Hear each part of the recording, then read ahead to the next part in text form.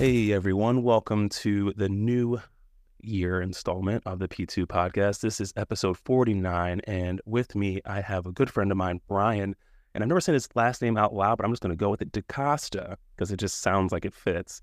Nailed it. This is my boy, man. It's been one of my first friends that I've made since moving to Denver, and I'm very happy to call him a friend.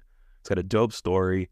I think that it's a really appropriate time to look back at 2023, and I think Brian had a hell of a 2023 in the good and bad sense.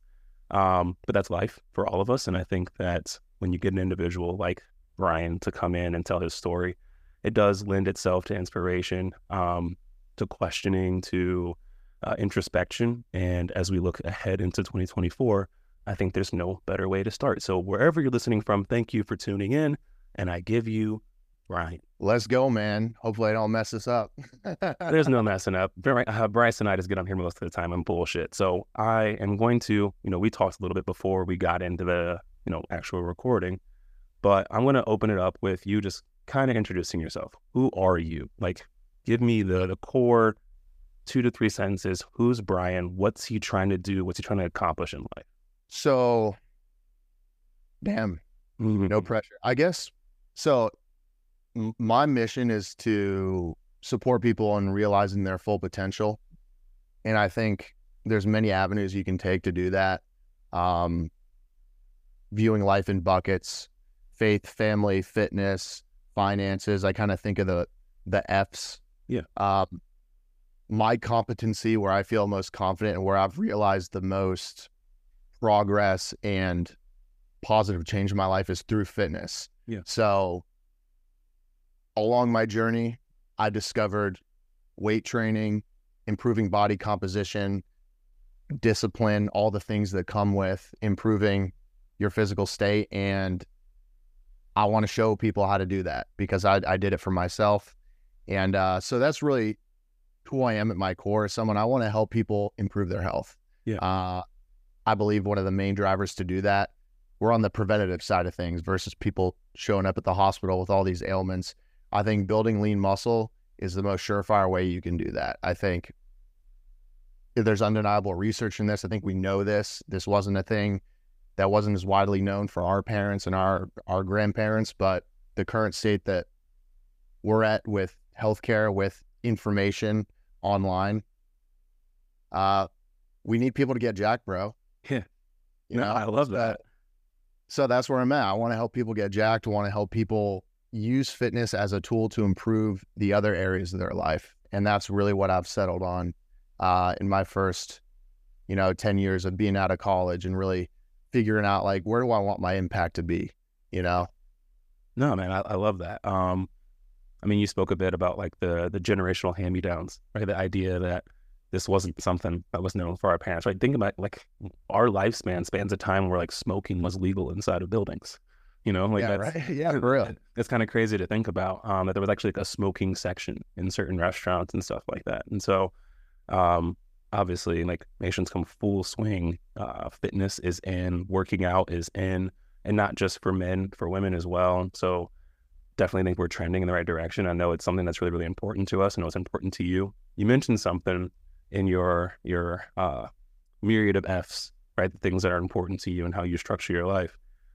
Or finance, one of them, right? And obviously, I believe you have a finance background, right? And so when you talk about transitioning from that into fitness, what is it about fitness that, one, pulled you away from something that you're obviously pretty good at, but then two, you're like, hey, this is how I want to leave that footprint, right? My fingerprint on this world, on the people I touch and interact with. Like, what is it about fitness? Is it the way it makes you feel and you want to share that? Is it something where you think, like, obviously the grand scheme, bird's eye view is, well, yeah, everyone gets healthier, right? You live longer, healthier lives.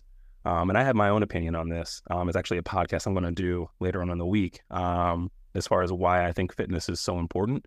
But what is it for you, the core of fitness that brings the embodiment of a better life for individuals, whether it's yourself, people you work with, people you're trying to reach, etc. Hopefully that was clear.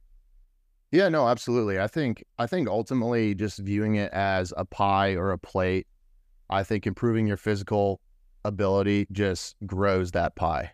Mm-hmm. Your ability to deal with stress, your ability to deal with your emotions, your ability to physically move around, to be able to do chores around the house, be able to pick up a box, no problem. Like, you know, you've probably heard the quote, like, you have a million problems in life until you have a health problem, then you got one. Mm-hmm.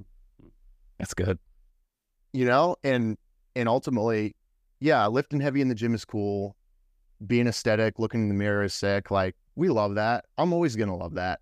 But ultimately, it's like, I never want to take for granted the fact that, like, dude, any task that I need to do during the day, like, I can handle it physically. Like, and it's beautiful. And so, yeah, and we can get into like how I discovered this, but like, it's not only the physical benefits that come with it, but what you prove to yourself through the process of building lean muscle, remaining steadfast on a plan. You know, we need evidence to believe the person that we want to become. We need evidence to believe that we are that person. And by remaining consistent on a plan, staying consistent, I'm channeling my inner James Clear here. Oh, bro, I love this. I love it. And we love James. Yeah, man. It builds such a confidence in yourself that just transfers to other aspects of life. And when I made the transition, and we can get into it, from like high school organized sports into like, okay, I've got no organized sports now. What am I going to do? Weight training. A bunch of my college buddies are weight training. Let's get into this. It really gave me that. It gave me what I needed, an ability to deal with stress, an outlet, a healthy outlet, where I could have gone many different directions. That's really what it is, man. It's just like growing your pie to be able to deal with life. Yeah. No, I mean, I love that. You know, there's the book, Do Hard Things. There's obviously Andrew Huberman, and he'll tell you, you know, ice baths and this and that, right? The idea of being able to cope with the negative things that happen. And we've met people, I'm sure, people who've been through, and I'll always try to like lightly here, right? Because stress is stress. Not trauma, I should say, you know, uncomfortability, inopportune, inconvenient moments, hard times are hard times, right? So if a kid grows up in poverty, the idea of not having lunch for school is probably like just like a normal thing, right? Yeah. But if a kid grows up with means and they hit hard times and they go from being able to buy lunch to having to pack lunch, that might be a big deal for them, right? That might be something that's a tough change, right? And there's no one to say whose is greater. However, objectively, you can look at it like this kid who's been through a lot, right? This kid who's come from an impoverished family and had to overcome, in spite of the odds being kind of stacked against them, is objectively more prepared for the hard things that life is going to inevitably throw at them, right? And, you know, there's a bunch of studies that come out, and now there's two people on different mountains arguing about degrees of trauma, right? And how people are, hey, like, it shows that, you know, trauma builds very strong individuals. Like a lot of the entrepreneurs you see, the people who move the needle, push humanity forward, usually have a pretty good deal of trauma, you know? And so trying to insulate your kids and hide them from everything that might possibly disturb them or push them off track, you know, they're expressing themselves. That's just how they are. Like removing the rigidity of things for fear of putting some sort of deep-seated negative thing into your child could be a bad thing. Right? You could be setting your kid up for failure. And I've met people where I'm like, you've been really insulated. And a part of me is really happy that you have been, that your life has not been hard, that you had a fantastic childhood and you love your parents and everything's honky-dory. They're your fucking background on your phone and you guys are happy. Like, I love that. And how do you respond when really bad things do happen? Because you haven't had objectively a lot of them. And so it is just an interesting thing. And like you said, being able to give yourself that referenceable data. Look what you did. The prep, the competition, the transformation, the PRs, right? Like, look what you did in all of those components. Like when you feel like defeated, you go, well, shit, hold on. I can do this. I got this. Exactly, man. Dude, 100%. And I think, you know, I was personally raised like middle class, like, you know, I had my troubles like any kid growing up, but ultimately, like, there was food on the table when I got home. My parents loved me unconditionally. And hell, man, being born in the States at the time that we were, I think I'm more fortunate than 99.9% of the globe. I can also say that and say, you know, the worst thing that's ever happened to you is the worst thing that's ever happened to you. Yeah. And I've heard Joe Rogan say that many times, and I fully agree with it. Like, if the worst thing that's ever happened to you is like you got a flat tire, that can be a crazy stressful situation. Right. What if you grew up in an abusive household where your dad put cigarettes out on your freaking arm every night? Like, maybe a flat tire maybe that's a relief. Right. Maybe it's, God, at least I'm not home Right. and get beat up on by my dad. You know what I mean? So, regardless, I think for many who are raised, with a reasonable amount of challenge growing up, but nothing crazy, keeping your body in tip-top shape and constantly striving to be better is a great utility. It's a great tool to keep a pulse on like a level of discipline and reminding yourself outside of your career, if you're a quite ambitious person, that I can do hard things. Look at what I do. This is my outlet. I can show up here. I can tune out the world. I can improve myself. I leave the gym. Unless I got injured, I always feel freaking amazing. I'm ready to take on the day. It's a great thing, man. 100%. It's actually why, slight tangent here, why I am really big on beyond just like strength performance, typical hypertrophy training. I'm big on, especially in off season for a lot of my athletes who do compete, like, hey, let's do some functional stuff. Let's jump onto a box. Let's push a sled. Let's do sprints. And I get a lot of pushback from most of them until they get good at it. And then there's something really dope about being able to jump off the ground and land onto a high box for a girl, or being able to pull yourself up to a bar, not just pull a machine down to you, but pull yourself up to a bar or do straight dips, or some cool push-up pattern. And like you said, doing those hard things and being able to go, like, I'm dope. Like I can do hard shit. And when things, do inevitably present themselves, it's like, it doesn't shake you as much, right? I don't know if you're a J. Cole fan, but as you were talking, a line from one of his songs popped up where he says pretty much like, I grew up down the block and sometimes we had less. Some of my homies down the street, compared to them, we were blessed. And I'm like, that's like a big thing, right? It's like, you always look at what you don't have. You always look at what's in front of you. But I think that being aware of your surroundings and the kind of collective struggle of mankind, not just here in the States, like you mentioned, but across the world, right? Like you said, objectively, all the problems we have, life's pretty good here, right? Like for everything that's going on, life's really good here, and it's better here than it was 50 years ago, than it was 100 years ago. And so, being able to put that stuff in perspective and just put one foot in front of the other and keep showing up is dope. You mentioned obviously like hard times, right? And I know, just obviously being close to you, 2023 wasn't all like sunshine and glitter for you. It ended with a really cool piece, and we'll get to that a little later. But I think that, you sharing your story, how you worked through that, what you clung to, what you found that centered you and kept you moving forward and kept you steadfast in what you were trying to achieve in spite of things being thrown at you and news and whatnot coming to you. I think that's important. So I wanted to kind of open it up and let you share just about what you've been through and how'd you process that? Yeah, man, it's definitely been, 2023, I always try to maintain, a semblance of gratitude and, for what I've been blessed with. I think to a certain degree, those who have been given much are challenged greatly. And that being said, and not to beat around the bush, I lost my grandfather towards the latter end of summer this past year. And then a month later, I lost my father, where my grandfather, unfortunately, 10 years prior, he had suffered a stroke and had kind of been a steady decline for him. So while I'll just say the last year, 2 years, like he was kind of ready. His quality of life had severely diminished. On the other hand, with my dad, his health had taken somewhat of a downturn the prior years, but it was way more out of left field and unexpected. We finished a vacation in Cape Cod because my dad's side is all from New England, the Boston area, and I grew up partially there. So that's always kind of been a tradition for our family. We've missed many years, but when we can, if we're going to go, we try to vacation up there. We spent a week there. Thought something was off with my dad. Like I could just see like he was breathing heavier. He had gained some weight. his best friend was texting me frequently, and I kick myself to this day because I didn't link up with him and get a good conversation in about how we could help my dad. But he's like, hey, I want to get your dad in the gym. Like, I think he needs to, we need to start turning some things around. 2 days after we got back, unfortunately, he suffered a heart attack. And that was, there's so much to say about it, but like, it's tough, man. It's like, how do you make sense of that? How do you make sense of death?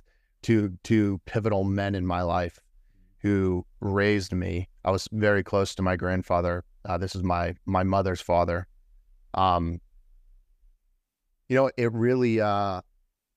really makes you question why you do what you do, because I think to a certain extent, deep in a man's core, if he's blessed to know his father and have a solid relationship with my father, and my relationship with my dad has been complicated like many men. We've had periods of not talking, me being frustrated with him, angry child, blah, blah. Mm-hmm. But like, being a 32-year-old man now, I can fully recognize the sacrifices my dad made to set me up well to live a good life. And it made me realize, like, a lot of what I've done is for my dad's approval. A lot of what I've done is for my grandfather's approval. And now that he's, quote unquote, not in the picture, at least from a very real sense, right, speaking outside of spirituality, what is motivating me to continue? Why? Because it's true, man. Like, part of me is like, I want that pat on the back from dad. Mm-hmm. I want to make him proud. I want him to be like, that's my son right there.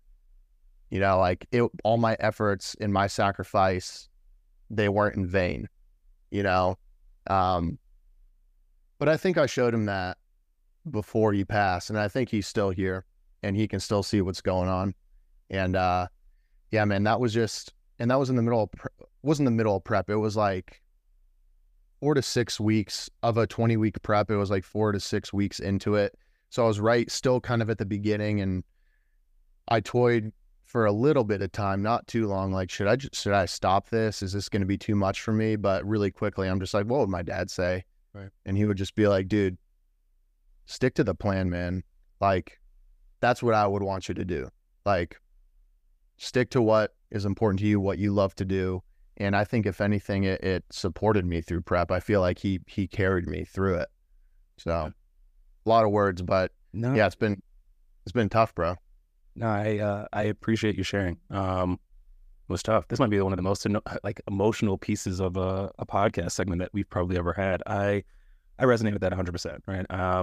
You and I, this is my first time hearing the full story. Right. I had heard tidbits of just like whispers of people close to you, like, man, this was kind of going on, right? And you never want to bombard people, for sake of possibly, pushing them back. Like, Brian might be having an awesome day, and you're like, hey, dude, I just want to check in. Like, what happened? And he's like, well, yeah, thanks for starting my week off this way or whatever, right? And so, right. It is always an interesting time, and you talk about like the approval of dad.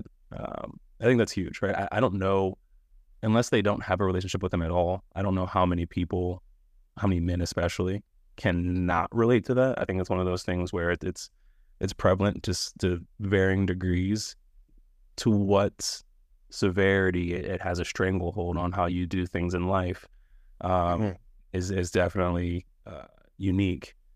But I definitely, like I said, I resonate at every level for that. Whether it was football or it was career or women, all of those things were, hey, dad, look at me.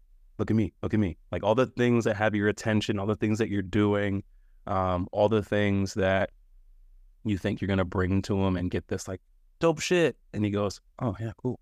Or, okay. Or you can do better. Right. You're like, tight. Dude, he's hitting 3.9. Really? 4.0. Yeah. Right. 100 yards.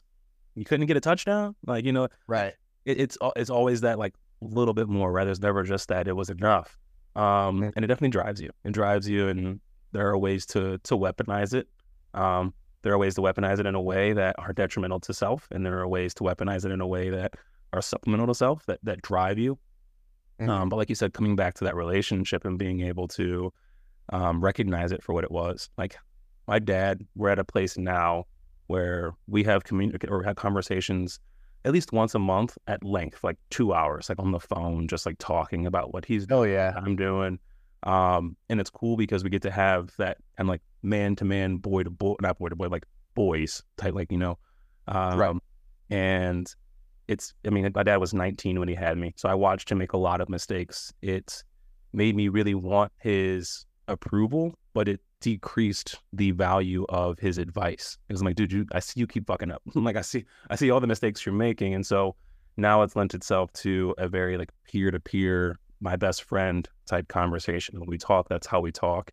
And so we get to kind of grow through, like, together through that. And so it's definitely a really interesting space because he probably now tells me more often than he ever has in my entire 31 years. In the last year, he's told me he's proud of me and that he loves me more than he ever has.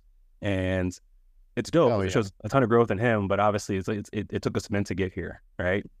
But when you do get there, like as you were talking, I thought about it and I had to like stop from like choking up a little bit because I'm like, it's hard, man. And then it's hard when you kind of have that like latent realization, and then it seems like when you start to realize that there's more for you to kind of get from this, for him to be gone, Mhm. obviously it's something that I couldn't even imagine, man. And my heart obviously just breaks for you. Yeah, I appreciate that, man. But ultimately, like I've done some solid work in the last 2-3 months since he's passed, just to really, I don't want to remember the last month of his life or the last year of his life, or like, and I kind of kicked myself too. The last like 2 years, I haven't been as close to my dad. Like we would go, a month or two without talking. We would have a quick 5-minute call here or there. Like I wish we stay more connected. But that being said, that's not what I focus on when I think of my dad. I think of him being my soccer coach, think of him being the coach of all my teams, showing up for every single one of my games, sacrificing his weekends for soccer tournaments, for track meets, for cross country meets. The fact that he was raised, in poverty on food stamps in South Boston, very rough neighborhood, $17 a month rent, like cans of beans, like the whole ordeal, to he had a brain, so was able to put himself through college, become an engineer, get an MBA, grow his own consulting business, and do quite well for himself. I think of that, like he did that for us. He did that for my older brother, my younger sister. I think of, when I was 16 years old, he gave me a book, The 7 Habits of Highly Effective Teens, Mm-hmm. which is a book written by the parent book of that is Yep. by Stephen Covey, 7 Habits of Highly Effective People. So Stephen Covey's son, I forget his first name, but wrote that book specifically for teens, and how that changed the way that I thought in high school when I'm like an emotional sophomore, junior in high school, where all I'm thinking about is like, I want to lose my virginity and get fucked up. Like, hey, here's maybe why you shouldn't do that. And you should focus on your goals. Like, that's what I think of. I'm like, dude, my dad was a fucking G for doing that for me, man, because I don't know where the hell I would be. Like, he conquered his demons so he could show us how to conquer ours. I'm like, who am I to not honor that, bro? Yeah. Yeah. That's the way I flip it, man. So like, Nah, I love that. yeah. And we can get into it, but that's why this past year, the positive side of it, which in a weird way, I even view that as positive, like in a weird way, but like, it's why it's even that much more meaningful for me getting the world's win and all that stuff. So, I mean, that's why reflection is so important. Even like our trials and tribulations, the things that we go through that are seemingly really difficult, and maybe we don't want to have happen again, or maybe we want to possibly forget. When you look back at it as you've matured, you're able to go ahead and say, hey, you know what? Like, what can I take positive from this? What did I learn? How did this empower me to keep moving forward? What possible, new trial, new hard thing did this ready me for? And like you said, you don't remember the bad things. Even when my dad apologizes for stuff when I speak about things, very matter of factly, because I have made peace with all of those things, and I don't look at them like his faults. I understand that, like you said, he had his own demons. And though my dad didn't beat all of his. So he's still fighting some of his, and some of those I still have as well. And we get to talk through it together on, on a phone call. And there was an old movie that I remember watching vaguely, which I'm pretty sure was a Bruce Lee movie, where essentially there was this like actual demon, this creature that haunted the dad, and the dad could not defeat it. And so it was passed down essentially to the son to defeat. So his son didn't have to. I heard a quote, and it essentially, to that same point, was like, the demons you don't fight are the demons your kids will have to, right? Like you pass those things on, right? Whether you know it or not. That's the truth. It's Dude, crazy that is the way it works. And so, like, obviously, like you said, kudos to your dad. And looking back, and like, I look back and I think about staying up late to go work his second job with him. I think about the random runs wherever he was going, probably doing something he shouldn't have been doing. But like, I'm just in the car with him, like in his Mustang, just rolling around, listening to music, just chilling like boys. Those are the things that we remember. And like you said, you're able to look back on it as actually a positive thing, the growth that you were able to achieve, the work you're able to do in yourself to then empower you to do more hard things and accomplish some really cool things, which we've yet to really announce. But Brian's a world champion, and I want the whole world to know exactly how that fucking happened, because that was a hell of a whirlwind story. It was super dope, and you can give the folks a rundown of exactly how it all happened. Hell yeah, man. Thank you. I view this as a 15-year journey from when I first found the weight room accidentally in high school. Quick story there. I needed a credit to fill. Like senior year of high school, it's like if you played your cards right, like you're pretty much done with all your like GECs, and like you just need to fill a class or two. Well, I saw on the class schedule, like, oh, I could do this class, fitness and conditioning. And I'm like, it's a senior year. I want to shut my brain off and do something that, like, I'm an athlete. I play soccer. I'm soccer team captain, but like fitness and conditioning, like whatever, I'll do this. Well, I didn't realize it was a class specifically designed for football players and basketball players to stay in shape in the off season. It was effectively in the weight room only. And I never lifted before. So here I am, 17, and I'm just thrown in a 145 pound cross country runner, track runner, soccer player, where like I've got great cardiovascular ability. I'm an athlete, but dude, I couldn't bench like 135, bro. I probably could, but like it was a challenge. Yeah. And like, so it was kind of trial by fire, but through that senior year, I got positive reinforcement. I connected with the guys. I wasn't a popular kid, but I was well liked. Like I got along with a lot of the groups. I never like fully fit into one group, but like, so I knew a lot of the basketball players, football players, and they gave me positive reinforcement. Like, dude, like you're getting stronger faster. Like, so like by the end of senior year of high school, that was like my jam. I knew I wasn't going to play college soccer. I decided against that. I was going to go to the university in the town I grew up in, West Virginia University, which is basically effectively, it's a solid school, but it's effectively professional drinking for 4 years. But I'm like, I'm going to do this, but I'm also going to keep exploring this weight training thing. And that's carried, man. It's carried through all of my 20s, carried me through college, carried me through my accounting career for 5 years after college. And that's when I started doing social media, and I started toying with the idea of maybe starting my own business on the side, helping people get in better shape, maybe doing coaching in the evenings to make some more money after my accounting job. But always, dude, I just remained consistent, bro. Like 49, 50 weeks a year, I was in the gym like 4 to 6 days a week. I was on a plan. Towards the beginning, my plans were ridiculous and stupid, and I didn't know what I was doing naturally, like anyone. Oh, dude, yeah. If I could go back, man, I would change so much about my first 5 years of training. Like, but that's what this win represents, is like being a 32-year-old dude now who's been training now for 15 years. It's all of those times. I think I did the math. I think it adds up to over 6,000 workouts or something like that. It might even be more.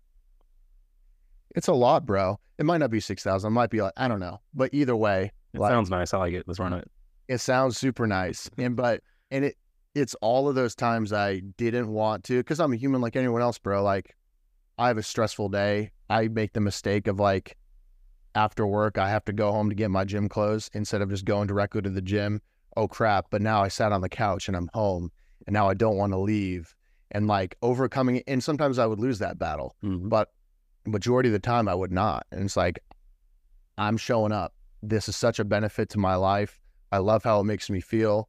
And this win is a testament to that, is showing up and overcoming my demons every day that I can over the last 15 years. So yeah, I've had a couple competition seasons in the past. I did a men's physique show in 2017. Didn't like men's physique. Didn't do well either.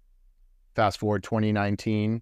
That was my foray into natural bodybuilding, where I did do pretty well. I became a pro through a less known organization called the OCB, and competed at their world championship in 2019.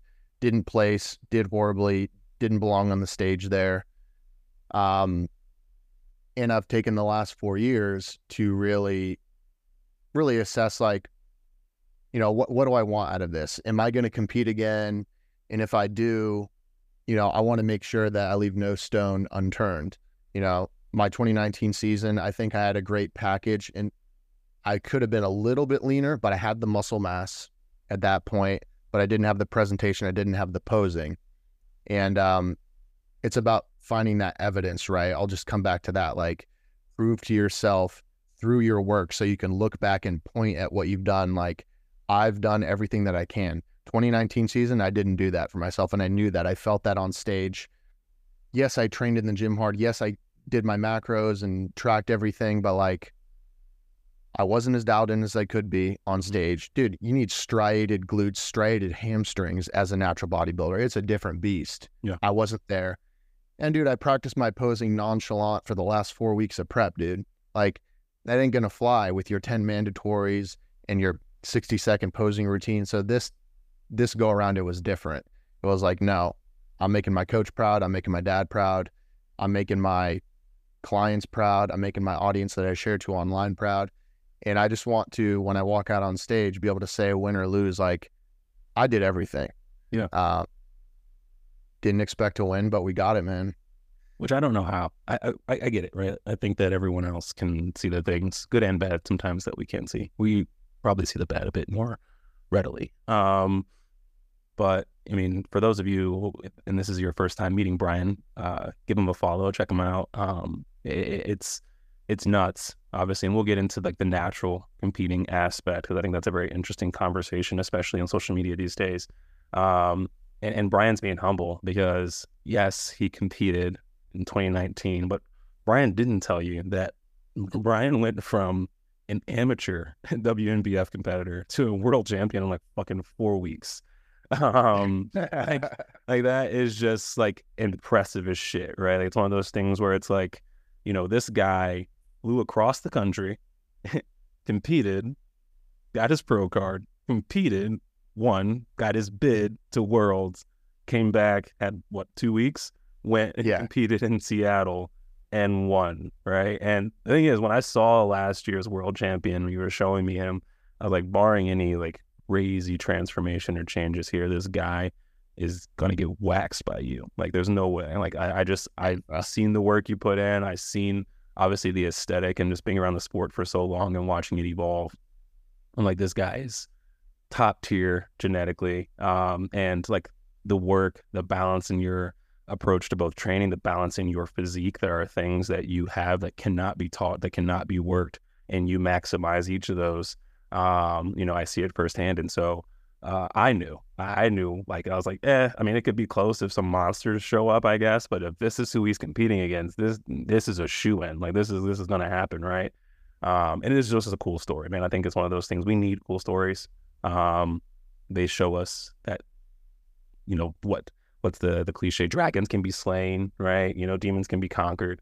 And that is super cool, obviously, just in the turbulence of life that you lived in 2023, to come out on the end and be like, hey, dude, like, I said I was going to do it, and everything that happened got me right here. Yeah, man.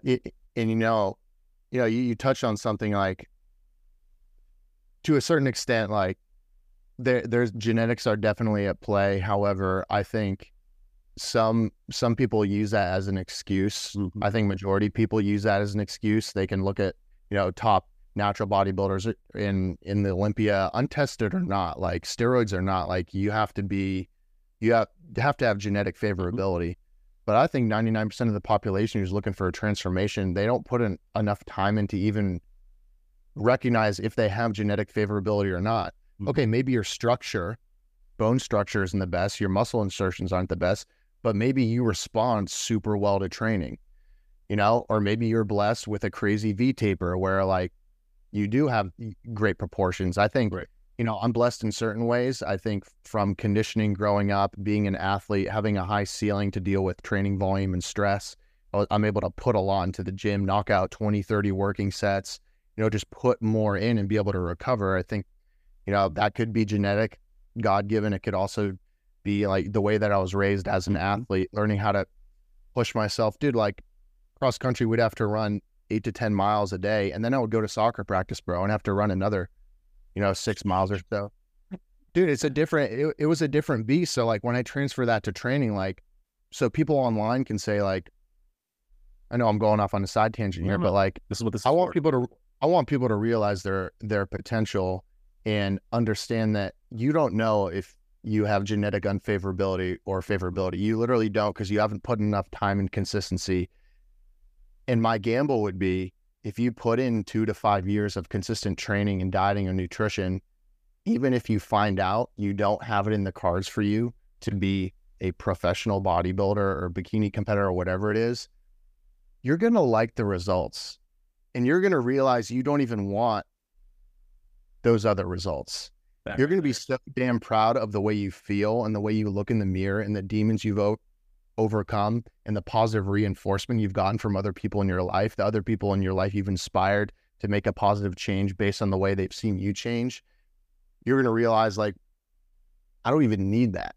Yep. I don't even want that. Like, I was so proud of the way I looked before I even got into competing. I'm like, damn, like I did this. Like I was able to build this muscle, overcome this. So like, while Chris and I, like we talk about competing and how it's like a fun thing. It's a great way for, grown adults to channel and harness competition, which I think is super important for us.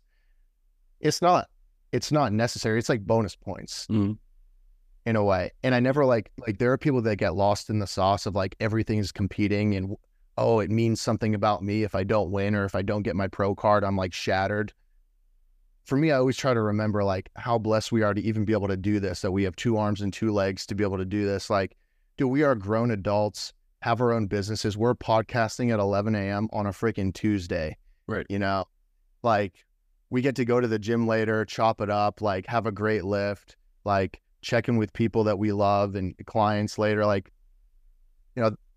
we're so blessed to be able to do this. And, I never try to lose sight of that, because I think some people can lose sight of it, especially in the competition world where it's like they're willing to do anything. And like I said, what it means about me to like, if I'm not successful in this endeavor, like I've never personally viewed it that way. It's just like, it just bonus points at the end of the day. No, I mean, 100%. Like you said, you're going to like the results. It's like you're chasing a carrot, and meanwhile, you are not paying attention to the carrot you have in your hand, and it kind of like ripens or whatever the fuck vegetables do.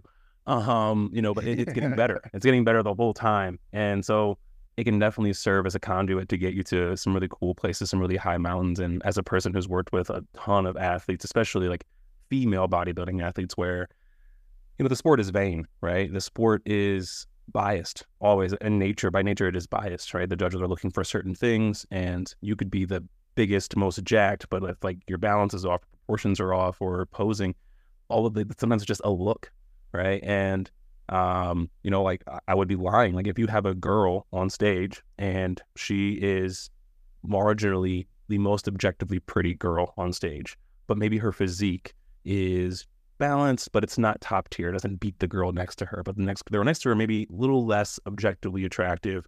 But if there's not a huge difference in like their stature, their figure, their just balanced structure, the prettier girl's going to probably win.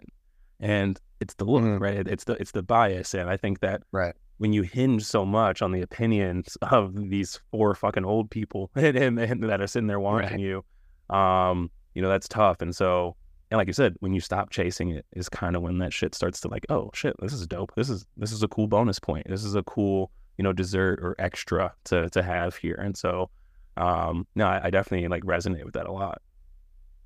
Yeah, yeah, man. And I always, I think back to what it's allowed me to overcome. I think, especially like early in my fitness journey through college, like I got an accounting degree and a finance degree, and I was in a fraternity, I was doing extracurricular activities. I had a lot on my plate, and I, as a young, 19, 20, 21-year-old in college, like I didn't have a great mechanism to deal with stress, and I formed an eating disorder during that time.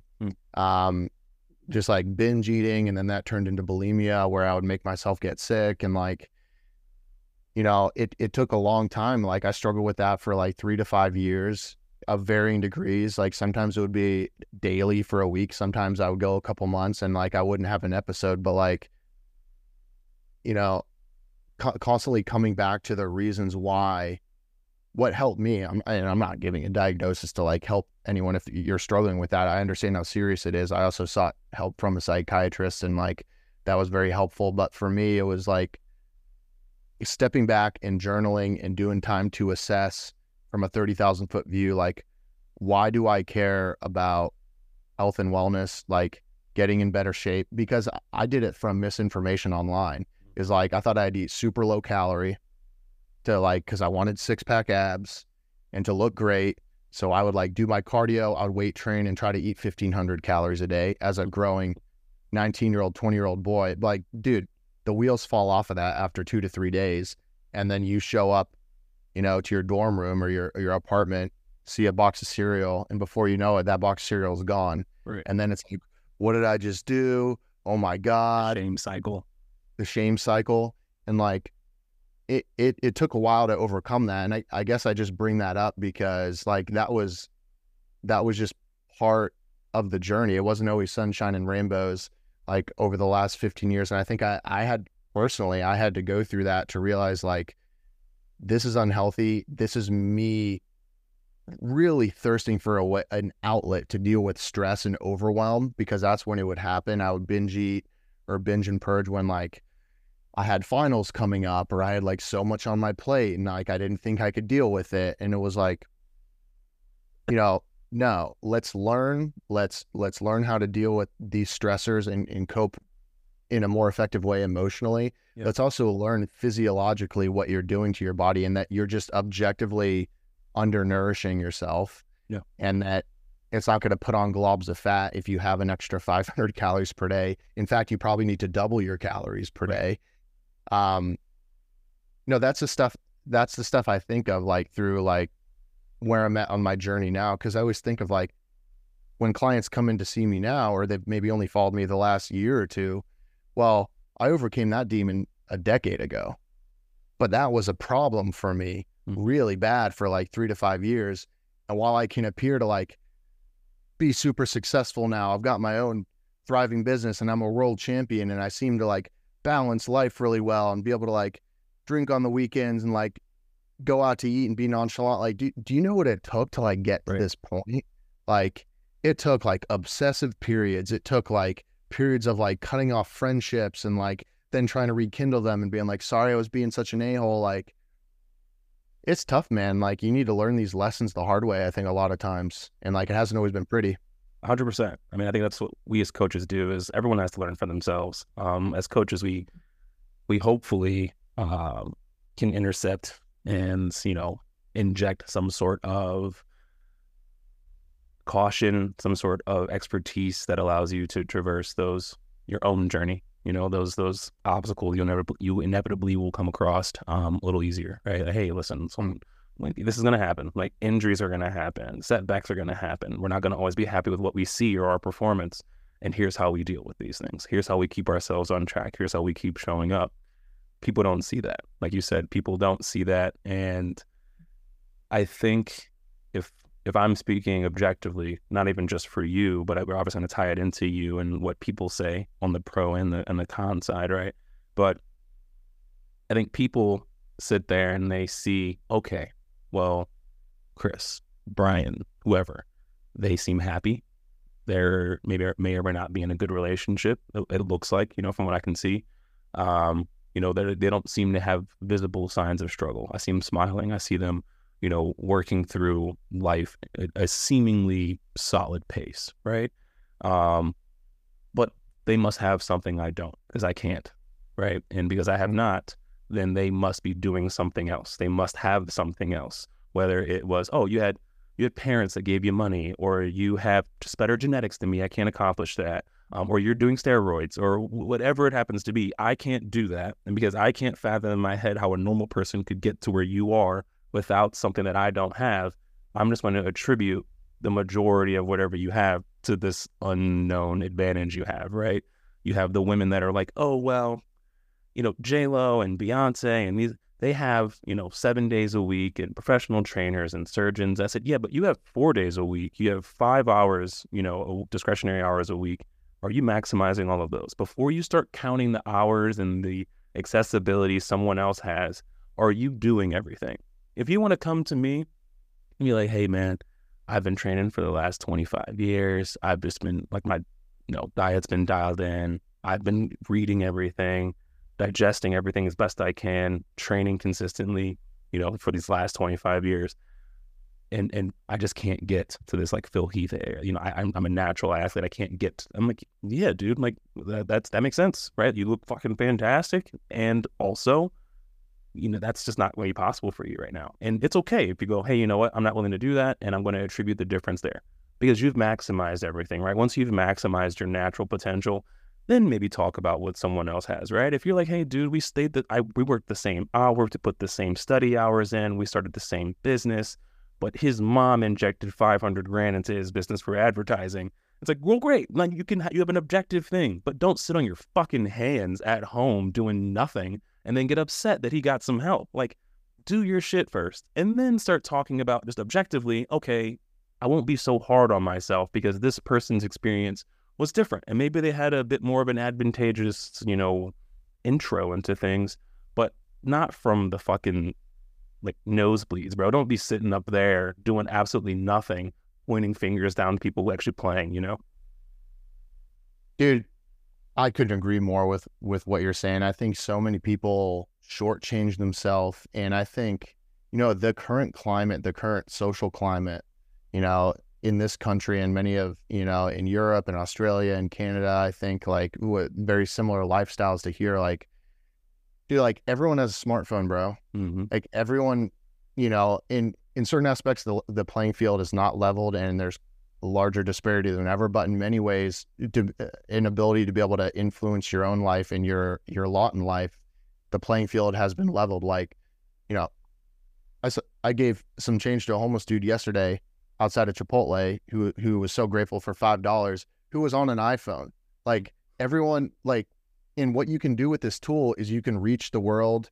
You can really control what you consume and what you put out there. And I think so many people consume bullshit too much. Yeah. And, this is me putting my, Jocko Willink hat on, but it's the truth. Like you have to overcome your demons and just be aware and be willing to accept, like some people may be channeling their efforts in a more effective way than I am. Like I use a habit tracking app. It's literally called Habits. Like I make sure I'm not perfect with that. I miss on many days, but like I've got 5-6 habits per day, like 10-minute meditation, like get up before 7 a.m., like track macros, like knock out your workout, like text a friend, like things that you can do that listening to this. Like you can hire a coach, you can join a fitness app, start tracking your workouts. You can start tracking your nutrition. Most of these tools are literally free on your phone. You can set screen time limits to avoid Instagram and TikTok. Maybe you stop looking at porn. Like there are, if you're willing to do an assessment of where you spend your time on a weekly basis, your 168 hours, I think you'll realize you can make some changes. And we all can. Like you and I, we can make massive improvements. I still can make improvements, but don't be justifying someone else's results when you still have so much that you can improve. That's the way that I like to view it, man, is people shortchange themselves so much when they have the tools to be able to improve themselves. Audiobooks, like there's so like controlling who you follow.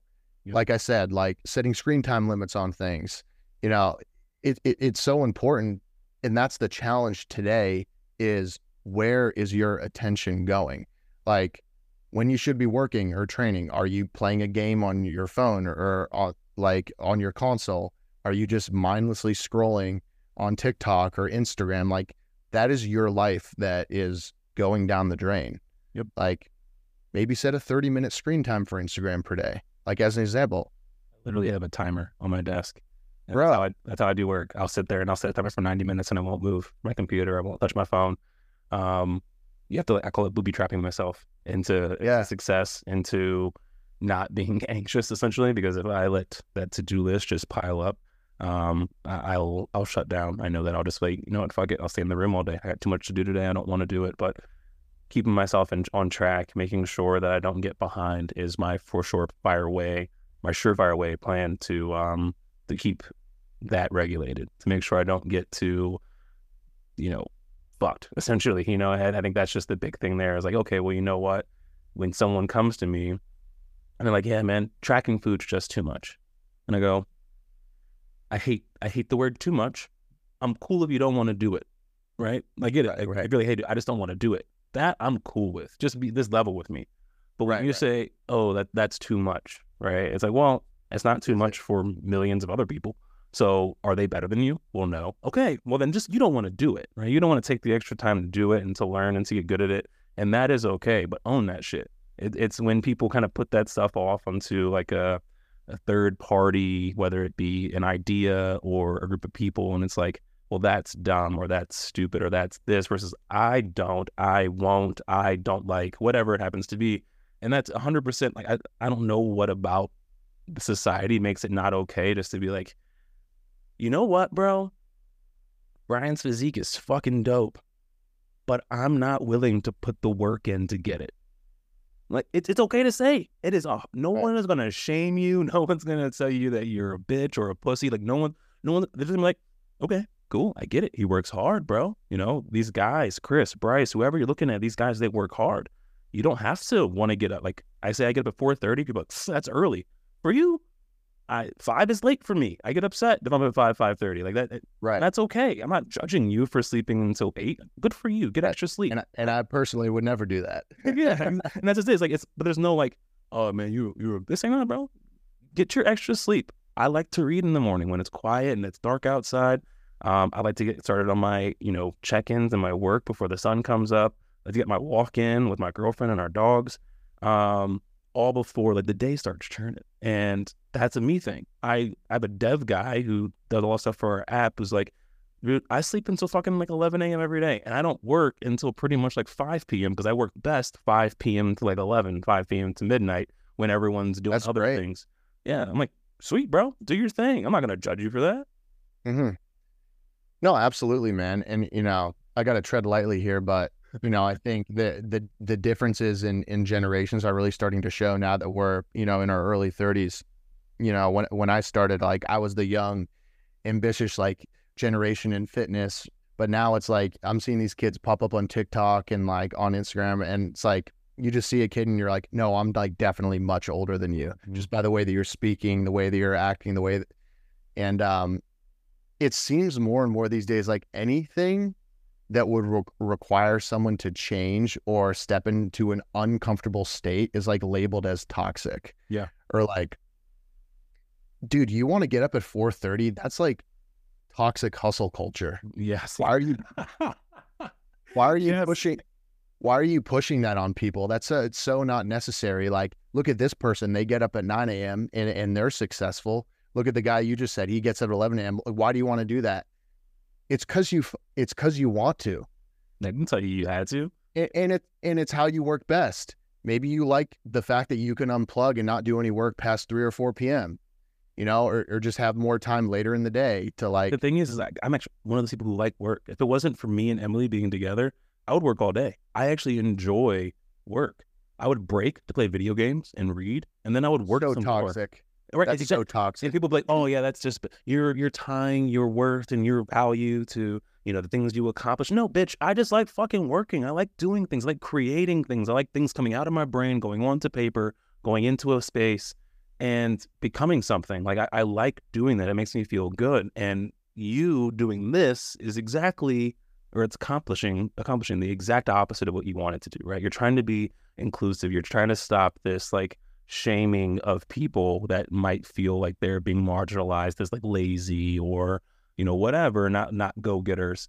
And I feel like we've gotten into this place where it's like there's so much pacification where it's like it's okay for me to walk in to Planet Fitness and for them to say, oh, like, Lunk, don't bring that gallon in here, no tank tops, don't drop that heavy ass dumbbell, like.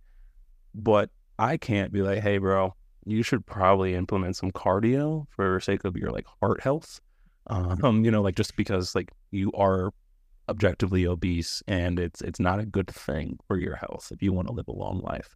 I'm fat shaming, right? But it's like okay to like fit shame and the people who were successful and go, no, but look at all the things Steve Harvey had to give up to get successful.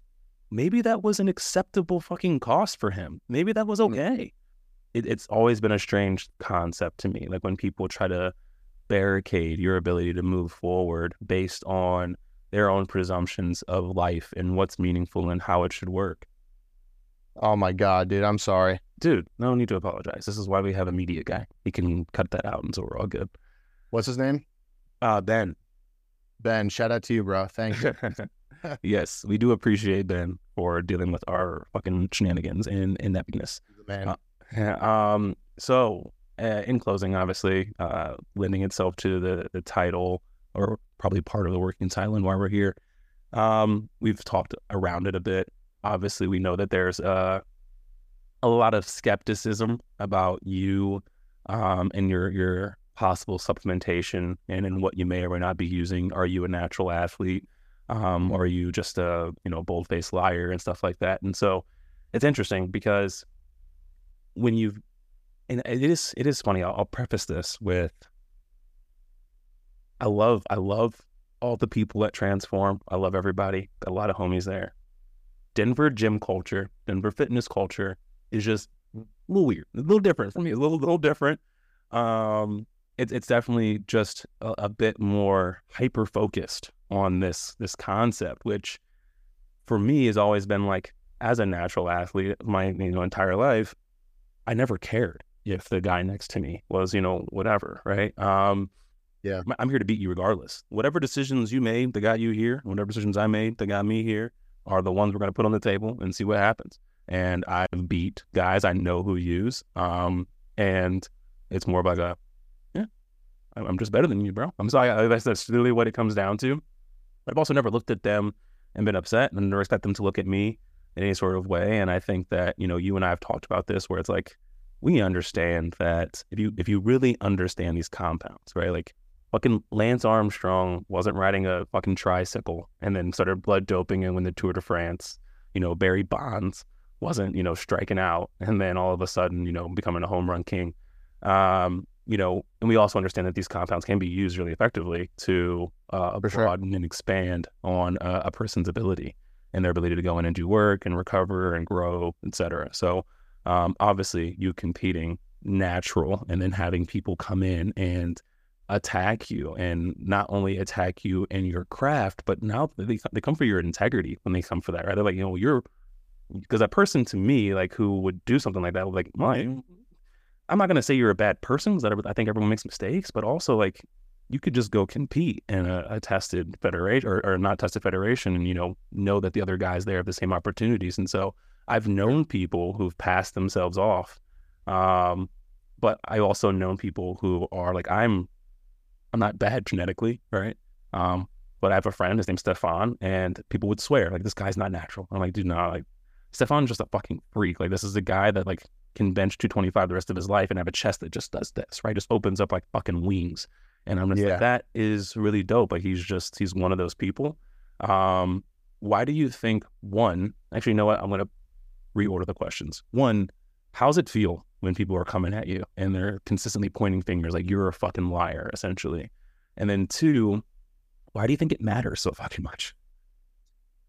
Oh, dude, yeah, this is beautiful. I'm glad we're addressing this. And you know, it just, and I know we're of the same belief, it just doesn't matter, man. Like, I think at our age and just for the reasons why we train, and I'm not going to put words in your mouth, the reasons why I train to live a more capable life, like I spoke on earlier, tying it back to like increasing the size of the pie.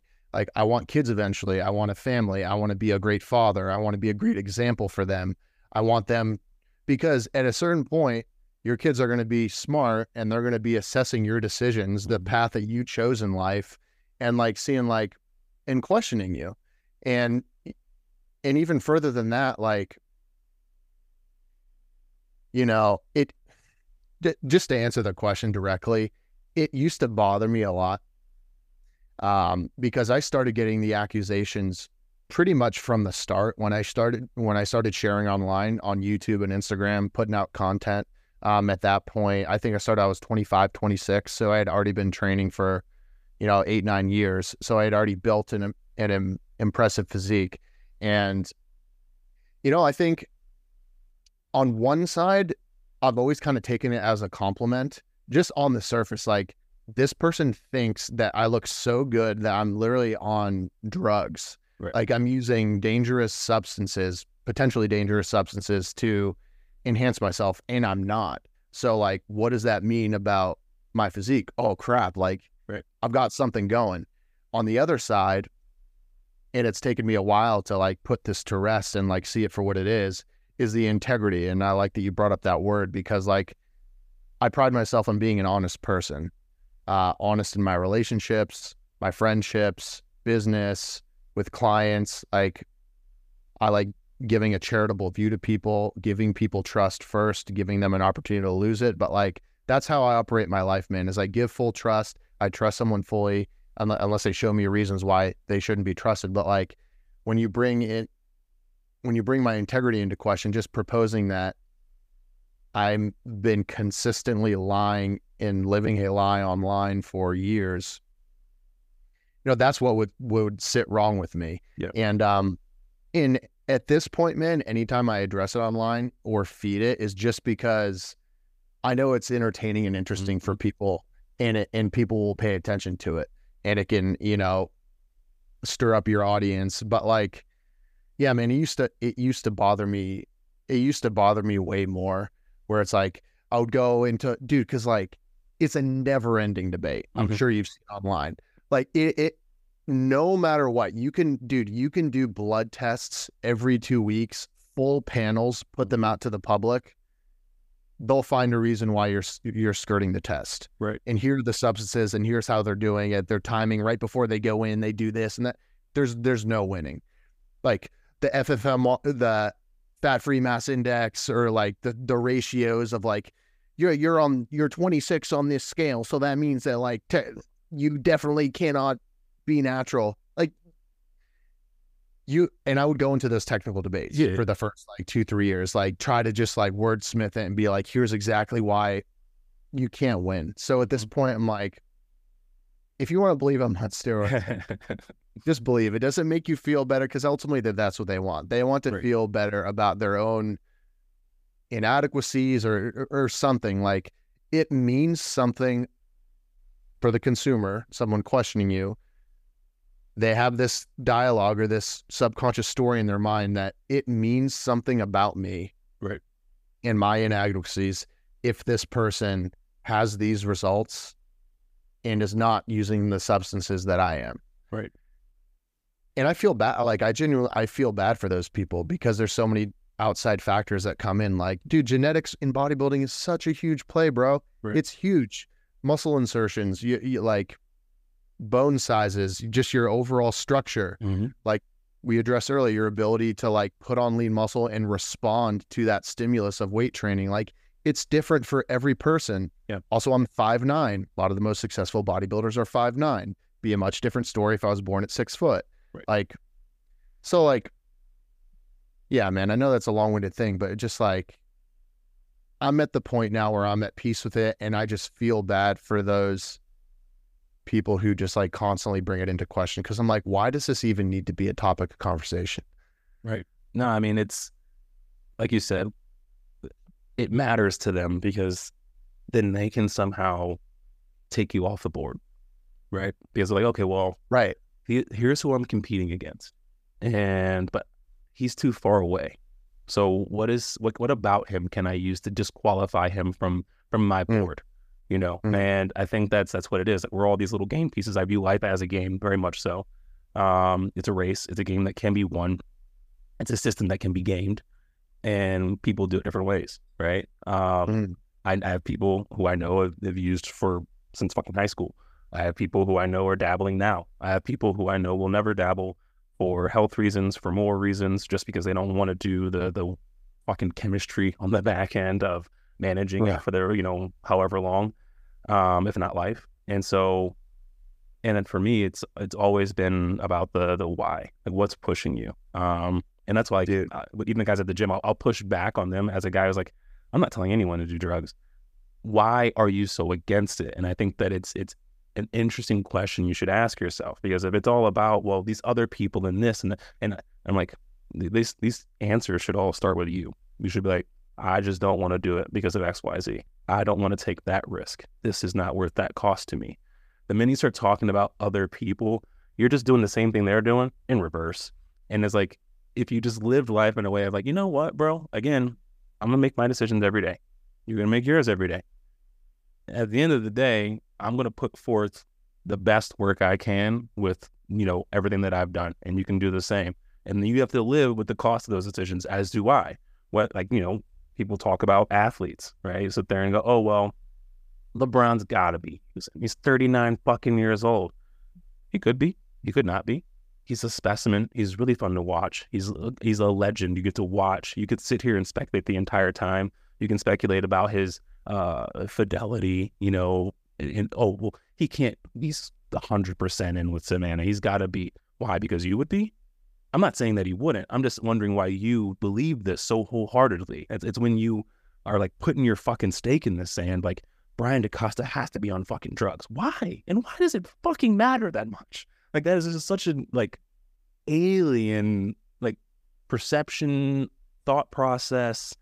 It's just a really weird thing to see. And so obviously you living this and me living with Emily and watching the shit that she goes through and seeing the shit people say on Reddit and stuff like that. And I'm just like, one, you guys have no lives. And two, most of you have not been punched in the face, and it fucking shows. Like, I think that every adult can go through a phase where they're just get hit in the face one time for doing some stupid shit. And I promise you it will change your whole perspective.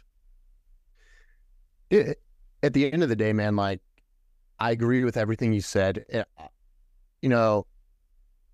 I think some people are unwilling. If some people have a great passion for bodybuilding and fitness, and genetically it just may not be in the cards for them. Mm-hmm. And I'm so blessed to be in a position where I have a competency and a talent at what I really enjoy. You could also make the argument I have this love for the sport because I show promise in it, and I can strive. But I can see how for some people it could be too much to bear. Yeah. To sit with the idea that I love this so much, yet perhaps I can never be as successful as I want to be in this.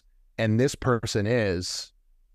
And I just I can't accept as a man, as a woman, as a prideful person that they're doing this in a way that I want to do it. And I just can't get the results that they're getting. Dude, I'm bad at so many things. I'm not good at driving. I don't think I'm great at business. I need help. I need mentors in business, or I F everything up. I'm not good at keeping up with so many things. Email, I'm not good at writing. I mess up constantly. I'm not good at communicating my emotions a lot of the times. I'm not good at fixing things around the house. I need to learn YouTube everything. There are so many things I'm not good at.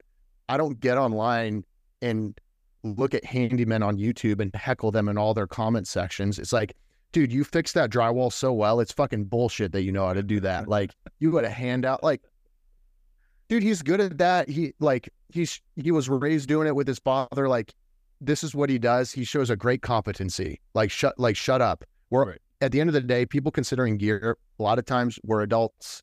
Like, we're adults. I respect the shit out of people, and that's something that needs to be shed more often by natural athletes online, is I truly respect the hell out of Olympia competitors, people who do gear. People think it's a way to work less hard.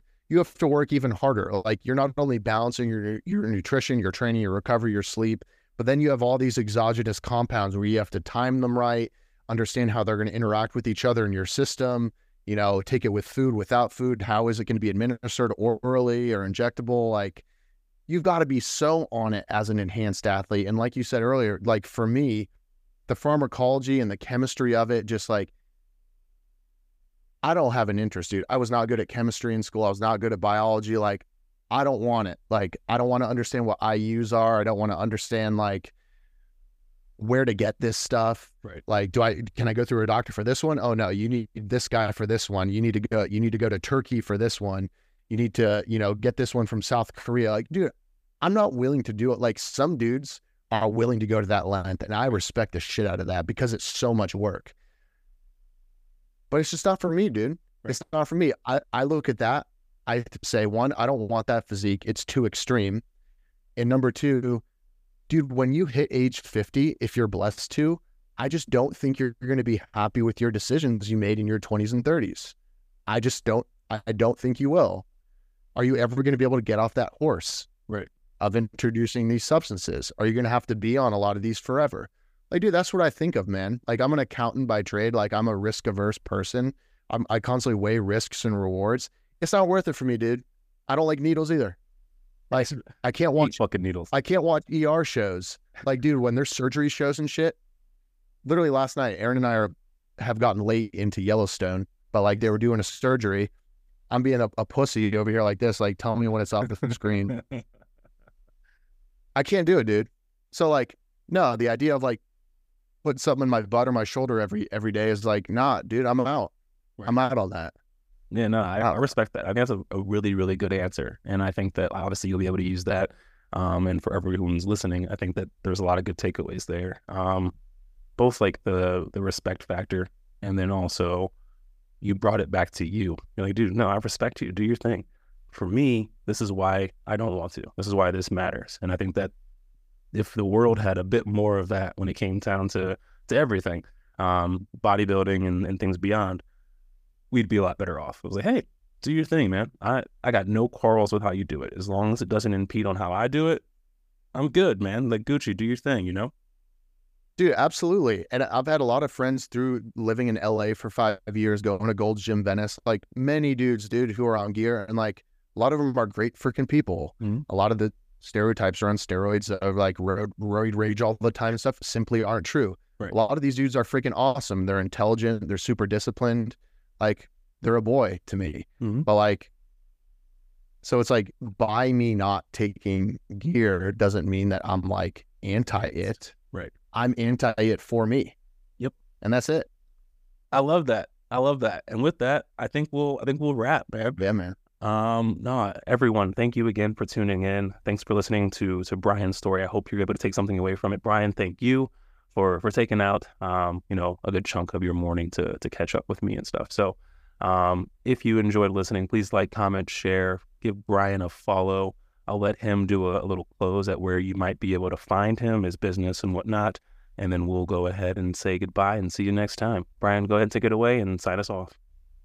Thank you, man.